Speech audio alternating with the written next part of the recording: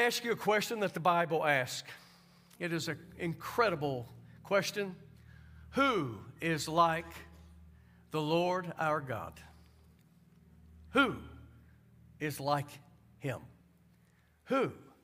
And as we look at our lives today with all of our technologies, all of our advancements, all of our privileges that we have, we realize that many of them are of tremendous benefit as well. If we're not careful, we may find ourselves not being as dependent upon our God. We may find out that I can rely upon this person, which again, in a balanced way, I'm sure would bring no harm. But when your allegiance starts going to the wisdom of a counselor only, when you're depending on the wealth from a particular source, then you find yourself diminishing in your position. When we look around the globe today in world missions, we still see the same situation where many nations that are developing, that don't have the privileges that we have, you'll hear from them revivals going on, awakenings going on, healings going on, the miraculous going on. Why? Because they have heard about the good news and they're depending upon God. But as we advance, if we're not careful, we will give God a substitute and we'll look for something else. We've got to learn, of course, how to balance. So the question again is, who is like the Lord our God? Who can stand up against Him and all of His wisdom, of His power, of His might? Notice how the question is, it's not just what God can be like our God, it says who. And again, that just gives opportunity for any individual to get elevated in our sight. Maybe they're a great intellectual. Maybe they have, they're very glib, they're very gifted in conversation. Today we're living in a time, those of us that study it at all, and especially the younger generations, they know all about AI or artificial intelligence and the things that that study is ushering in. Or the study of quantum studies, quantum physics. And again, the headline of quantum studies is we're reinventing reality. Well, again, we can see the advancements that may benefit us, but we can also see the threat of reinventing what we call our reality. Maybe we're depending upon, again, somebody else's wealth. But the question is to us, who is like your God, your Lord? Who can stand with Him? Who can be equal to the Lord our God? If you'll turn with me as you stand as we read God's Word together from Psalms 113. Those of you that have read these Psalms from Psalms 113 to Psalms 118 knows that this is known as the Hallel. It's known as the praise. These Psalms, as they were written, anointed, became so important to the Jewish nation that they said these we're keeping for a select time of the year, which isn't this time of year. They share at Passover. This particular psalm, in Psalms 114, I'm convinced would have been the last psalms that Jesus would have sung Himself as He was entering into His passion at Passover week, becoming the Lamb of God slain. But they would sing the Psalms, and this particular psalm would be sung. Psalms 113, follow with me, verse 1. Praise the Lord. Praise, O servants of the Lord. Praise the name of the Lord. Blessed be the name of the Lord from this time forth and forevermore. From the rising of the sun to its setting, the name of the Lord is to be praised. The Lord is high above all nations, and His glory above the heavens. Who is like the Lord our God, who is seated on high, who looks far down on the heavens and the earth? He raises the poor from the dust and lifts the needy from the ash heap to make them sit with princes, with the princes of His people. He gives the barren woman a home, making her the joyous mother of children. Praise the Lord. Will you do that right now? Will you praise Him one more time? Who is like the Lord our God? Praise Him. Is He worthy to be praised? Praise Him. Hallelujah. Hallelujah. You may be seated. In this particular psalm, it just speaks to us of two major things that He's always offering. And the first is a word that we know very well. It's the word grace. He offers grace. How many has received grace even this day? We've sung about His grace that is amazing. Again, this is something available to us every single day.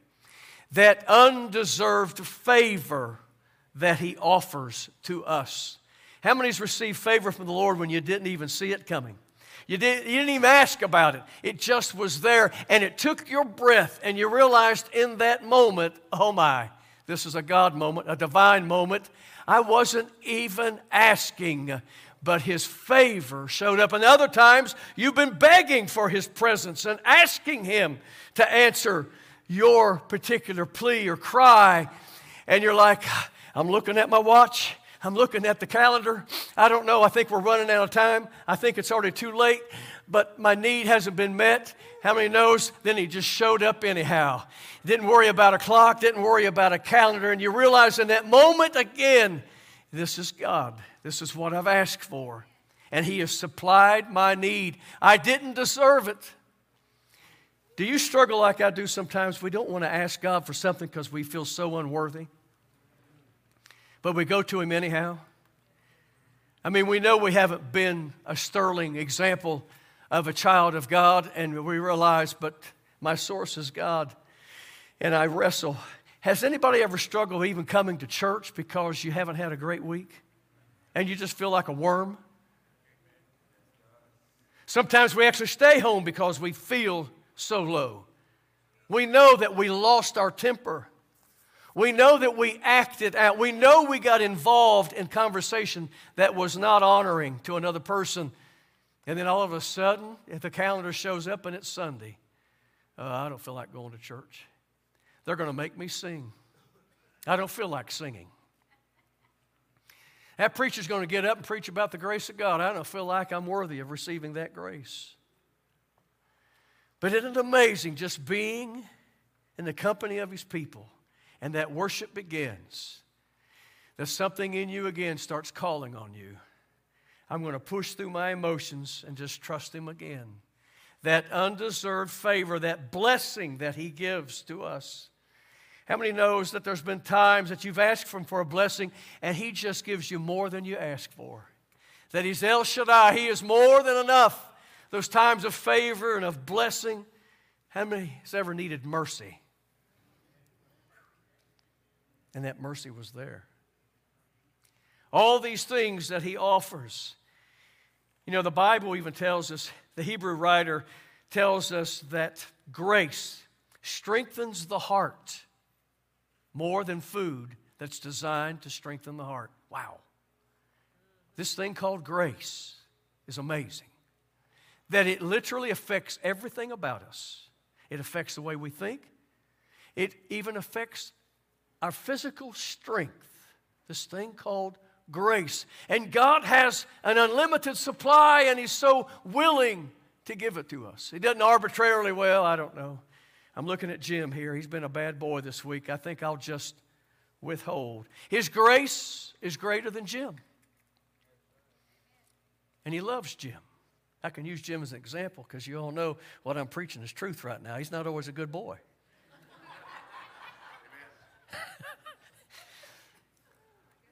Don't sit in the front seats of a church, people. You're always a target. And don't be the family of the minister. You'll never get a break. My wife said amen in the back row. What catches the eye of God above everything else about us? Is it our need? He sees it. Is it our giftedness? He knows. What God is looking for, what always catches His eye, is humility. God always opposes the proud, This is why we've been amazed at His grace, because it's in moments like that that we leave pride at the door and we come crawling. And it isn't that God wants us to grovel, it's just that He can't deal with our pride. And when our pride is broken, He'll take us as a broken vessel and say, come to me, all you labor heavy laden, I'll give you rest. I'll supply your need. I can supply all of your need. He is a God that looks for the humility in us. That's again where the worship comes in. To humble ourselves in the presence of God. To recognize our need of God. That's another thing we struggle with, especially the men. We don't like to admit we're needy, do we, men? Amen. Until you get to that place of realizing it's okay to admit my frailties, my limitations, because I've got a God that's not limited, who's able to give me strength for the day. It's Isaiah who recorded something so important that Jesus, in His inaugural ministry, would quote Himself in the temple. Isaiah 61, he said, I am anointed to preach the good news to the poor of spirit, of course, and I'll bind up the brokenhearted. Yes, that's grace, folks. You ever had your heart broken? And yet that ministering touch of Him that is able to bring healing, to bind it up again, to strengthen it. I've gone through this shoulder surgery this past year, and strange as it may be, I thought about this particular verse. It wasn't my heart, it was my shoulder. And yet, the skill of the surgeon, the technologies that was able to go into a complete tear and to go in and put the anchors and do this work and said, in time, the body will build itself around those anchors that are there. That's exactly what He does with the heart. He's able to bind up the brokenhearted. He puts those anchors there again that will trust Him again, because when our heart has really been broken in life of things that we wanted and we failed at it, or somebody took from us, God's able to say, I'll take the broken heart. I'll do surgery on it. I'll bind it together again. He said, I'm anointed to proclaim liberty to those who are captive. Have you ever been held captive to something? Something got a hold of you. It's captivated your thoughts, that fear that wanted to consume you. He said, there's liberty in this anointing.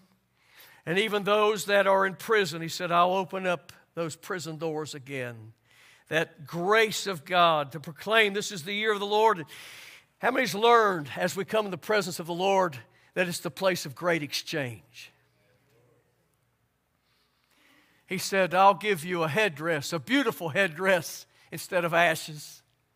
You come in and we're just so used to religious traditions that said, I'm broken. I'll just take the ashes and smear it across my head and mark my life. I'm broken. He said, I'll wash that away and give you something greater than that. I'll put that beautiful headdress. It's that exchange that He offers. Who is like the Lord our God?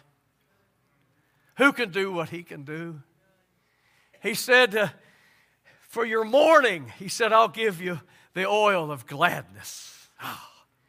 How long has it been since you just felt that presence of just that gladness that He offers that literally takes you into laughter, of just the joy of the Lord that's you can't even find words to express. And oh, for the faint of spirit, I don't know if I can go another step. I don't know if I can face another court. I don't know if I can go through one more heartache. I don't know if I can do with one more disappointment. If my child breaks my heart one more time, I don't know. If my spouse disrespects me one more time, I don't know if I can do it. If I get behind on the bills any more than I am right now, I don't know. And He promises in all those things, those are faint of spirit. He said, you need to go to your wardrobe. You'll notice I've put something in there for you this morning, and it's called the garment of praise.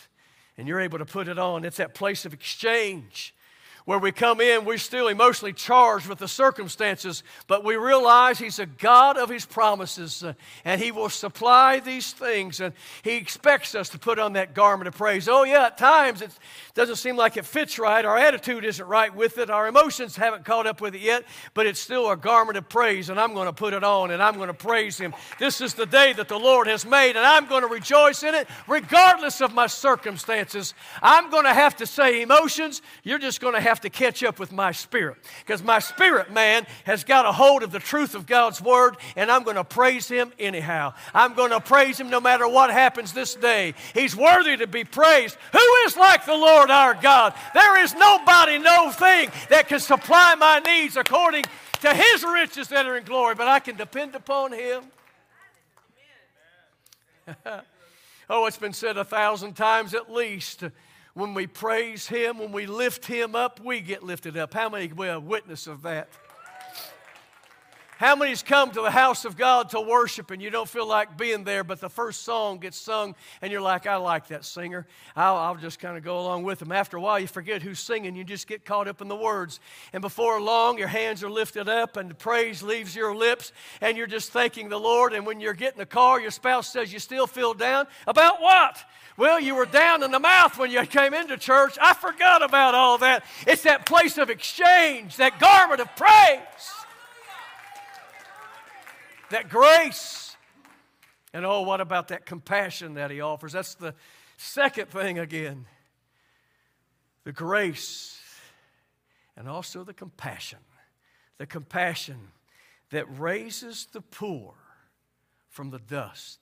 How many's been there?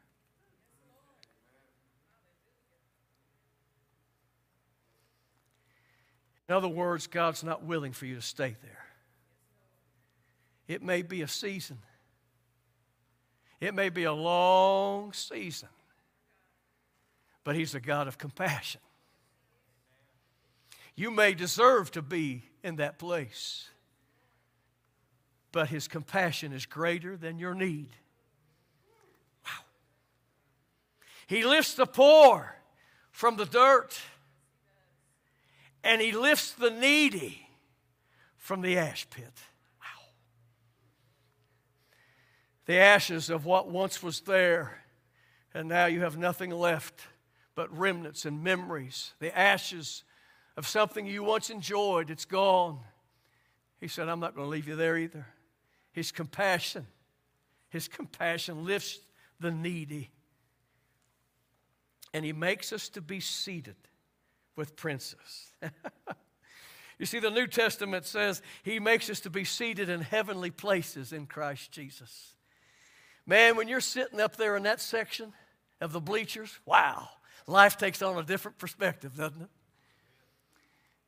Seated in the heavenly places in Christ Jesus. See, sometimes our mind has to get there. To get to that place, to be seated with Him, seated with His promises. How many has ever taken God at His word? Does His word not say, test me, try me, sit down and read my word again and just say, Lord, you promised these things. I don't see them in my life right now. I don't want to act all entitled, but I am a child of the King. I want to remind you of your promises and how faithful you are. Did Moses not do that when dealing with the problems of the people? And God said, okay, I'm done. I'm just going to extinguish them. I'll raise up another people. Moses said, no, your reputation's at stake. I don't want to follow that God. He lost a whole group of people out there in the wilderness. Don't you want to be known as the God that can even rescue a people that's in a howling wilderness out there? Don't you want the world to know how great you are? The question is, who is like the Lord our God? Who can keep a people in a desert place and sustain them even when they have failed and fallen short? But His mercy is great. His compassion is everlasting. What a God. What a God. What a God. Lord, I just want to take time out. I want to take the laptop, shut it down. I want to take my iPhone and put it over here. I'm just going to get secluded with your word. I want it to speak to me. I want it to minister to me. I want it to remind me of who you are and what you can do. I want to be reminded of who I am in you. I want to be reminded that I am born again, born of spirit. I want to be reminded that your shed blood was shed for me. I want to be reminded that my sins have been forgiven and cast away from me as far as the east is from the west. I want to be reminded that I got a new name written down in glory and it's mine. I want to be reminded that you're an everlasting God that's faithful. Yes, Lord, I need to be reminded of your greatness. Who is like the Lord our God that makes us to be seated in heavenly places in Christ Jesus? We're even reminded as he raises the poor from the dirt, the needy from the ashes, makes us to be seated in heavenly places. This ought to speak to all of us. We may not all be female, and the females might be barren, but this speaks to us that he'll take one who's discounted, one that's been said you'll never be good enough, one that has been told you're of no worth to anybody. You're barren. You have nothing to offer. You must be cursed, especially when this was written. A barren woman was a cursed woman. There's something wrong with her. She's lesser than. You see, it is that place of compassion.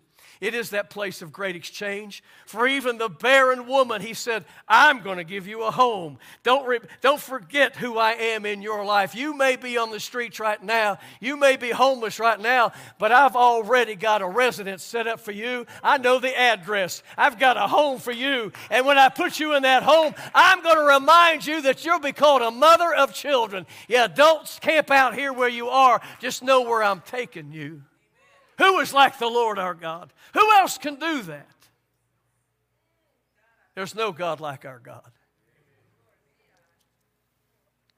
You ever get in a brag fest with somebody? You remember being in school and they got talking about their daddy? Oh, yeah? Oh, my daddy's bigger than your daddy. They get talking about their mother. Yeah, but your mama isn't as pretty as my mama. I'm here to tell you there ain't nobody like my God. Who is like the Lord our God? Who is like him? There's nothing that can stand in his presence and be called equal. Wow. Who is like the Lord our God? We're reminded of Jesus' compassion in Luke 7:13 when he walks into a city. He's already healed the centurion's son. Wow, that's a big name. But he comes to the next city, a little old wide spot on the road called Nain. Who wants to be from Nain? And when he comes there, he witnesses a funeral. And he sees the small group of people following this woman. And he gets word this was her only child. She's already lost husband and now lost a child. She's of no worth. She's a widow. There's nothing left for her. All she's going to do is take up oxygen. She's not worth it. Jesus said, no, I got compassion for her. Hold up, funeral procession. Son, it's time to wake up from your sleep. You see, it's that place of exchange when his compassion comes in to raise that woman's son. He knew that she was nothing without this son. That son was her only hope. Don't forget where our hope comes from. Oh, he'll use different people, different sources, but he is the ultimate source. Who is like the Lord our God? You see, there's got to be somebody here today, maybe streaming today, that says, I feel like I'm at the end of my rope. I don't feel like I have hope. I feel like at best I'm only coping. But get your hope back in him and understand again that he's filled with compassion, filled with grace. Who is like the Lord our God? And then he speaks to every one of us from the rising of the sun to the setting of the same. His name is to be praised.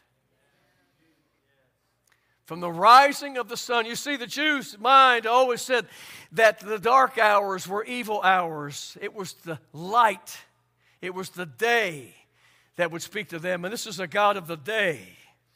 How many knows there's coming a time where there'll be no need of the sun because we're going to be in His presence?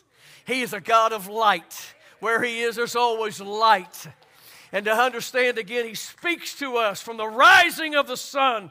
When that hope gets a hold, it's been a long night. Sorrow has come for the night, but joy has come this morning. And I'm going to camp out here from the rising of the sun. I'm going to praise His name. I might have to brush my teeth first, but I'm going to start praising His name. I may have to wipe the sleep from my eyes, but I'm going to get into this thing, this tradition, this routine of realizing how important it is from the rising of the sun, or at least when I recognize that the sun is up. How many knows that there's more than more than 1 7 in a day? In other words, some don't get up before 7. Whenever you recognize it's day, you start praising Him. No matter what the challenge of the day is, you praise Him. No matter what the circumstances throughout the day, you praise Him. From the rising of the sun to the setting of the same. That same expression is also found in the Psalms. And you'll find it in Psalms 50:1.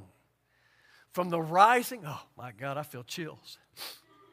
From the rising of the sun to the setting of the same, God speaks to the earth and summons it. Wow. He's a sovereign God. He's an on-time God. He's a faithful God. And His witness is with us all day long. He speaks to the earth. And the earth responds in kind, for it knows who the Master is. From the rising of the sun, He's at work in your behalf. From the rising of the sun to the setting of the same, He is speaking all day long. Somebody needs to give the Lord praise. Well, I don't know if my prayers make it past the ceiling. No, you've got a God that's speaking from the heavenlies. From the rising of the sun to the setting of the same, His name is to be praised. I love this expression that the psalmist captured when it gives us God's perspective. And it says, God looks down, far down upon the heavens. Not just the earth. You and I look up into the heavens and we say, I have no idea. My imagination tries to capture all that's there. But God is so much higher that He's looking down upon the heavens. From that third heaven, His abode, God is looking down upon all that He has created, the heavens and the earth. Wow. There is no God like our God. Who is like the Lord our God, who's able to see everything from His perspective? Everything in every galaxy, every twinkle, twinkle little star in the most remote galaxy that we have any knowledge of and beyond, God knows that it's twinkling. And He looks upon the earth and you think, well, if He's that far away, maybe He can't see little old me way down here. But that's not who He is. He's a God of grace. He's a God of compassion. And He's always looking. And I love this expression as well, that God is seated upon His throne. In other words, He's not standing, He's not running to and fro. The work has been completed. Jesus proclaimed it from the cross with that breath. It is finished. The victory has already been won. You and I, from our perspective, can't see that, but we must depend upon His grace and His compassion. Jesus seated in heavenly places next to the Father is the wording that we have. We realize the work is complete.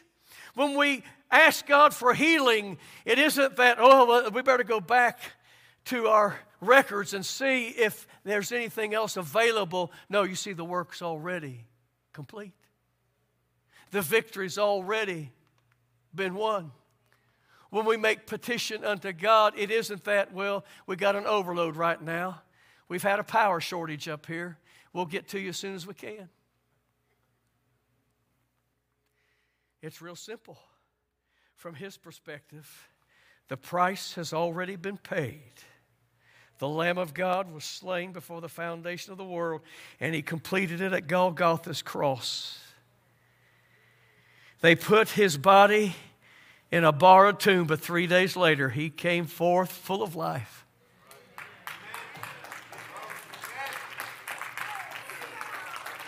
Stand with me, will you?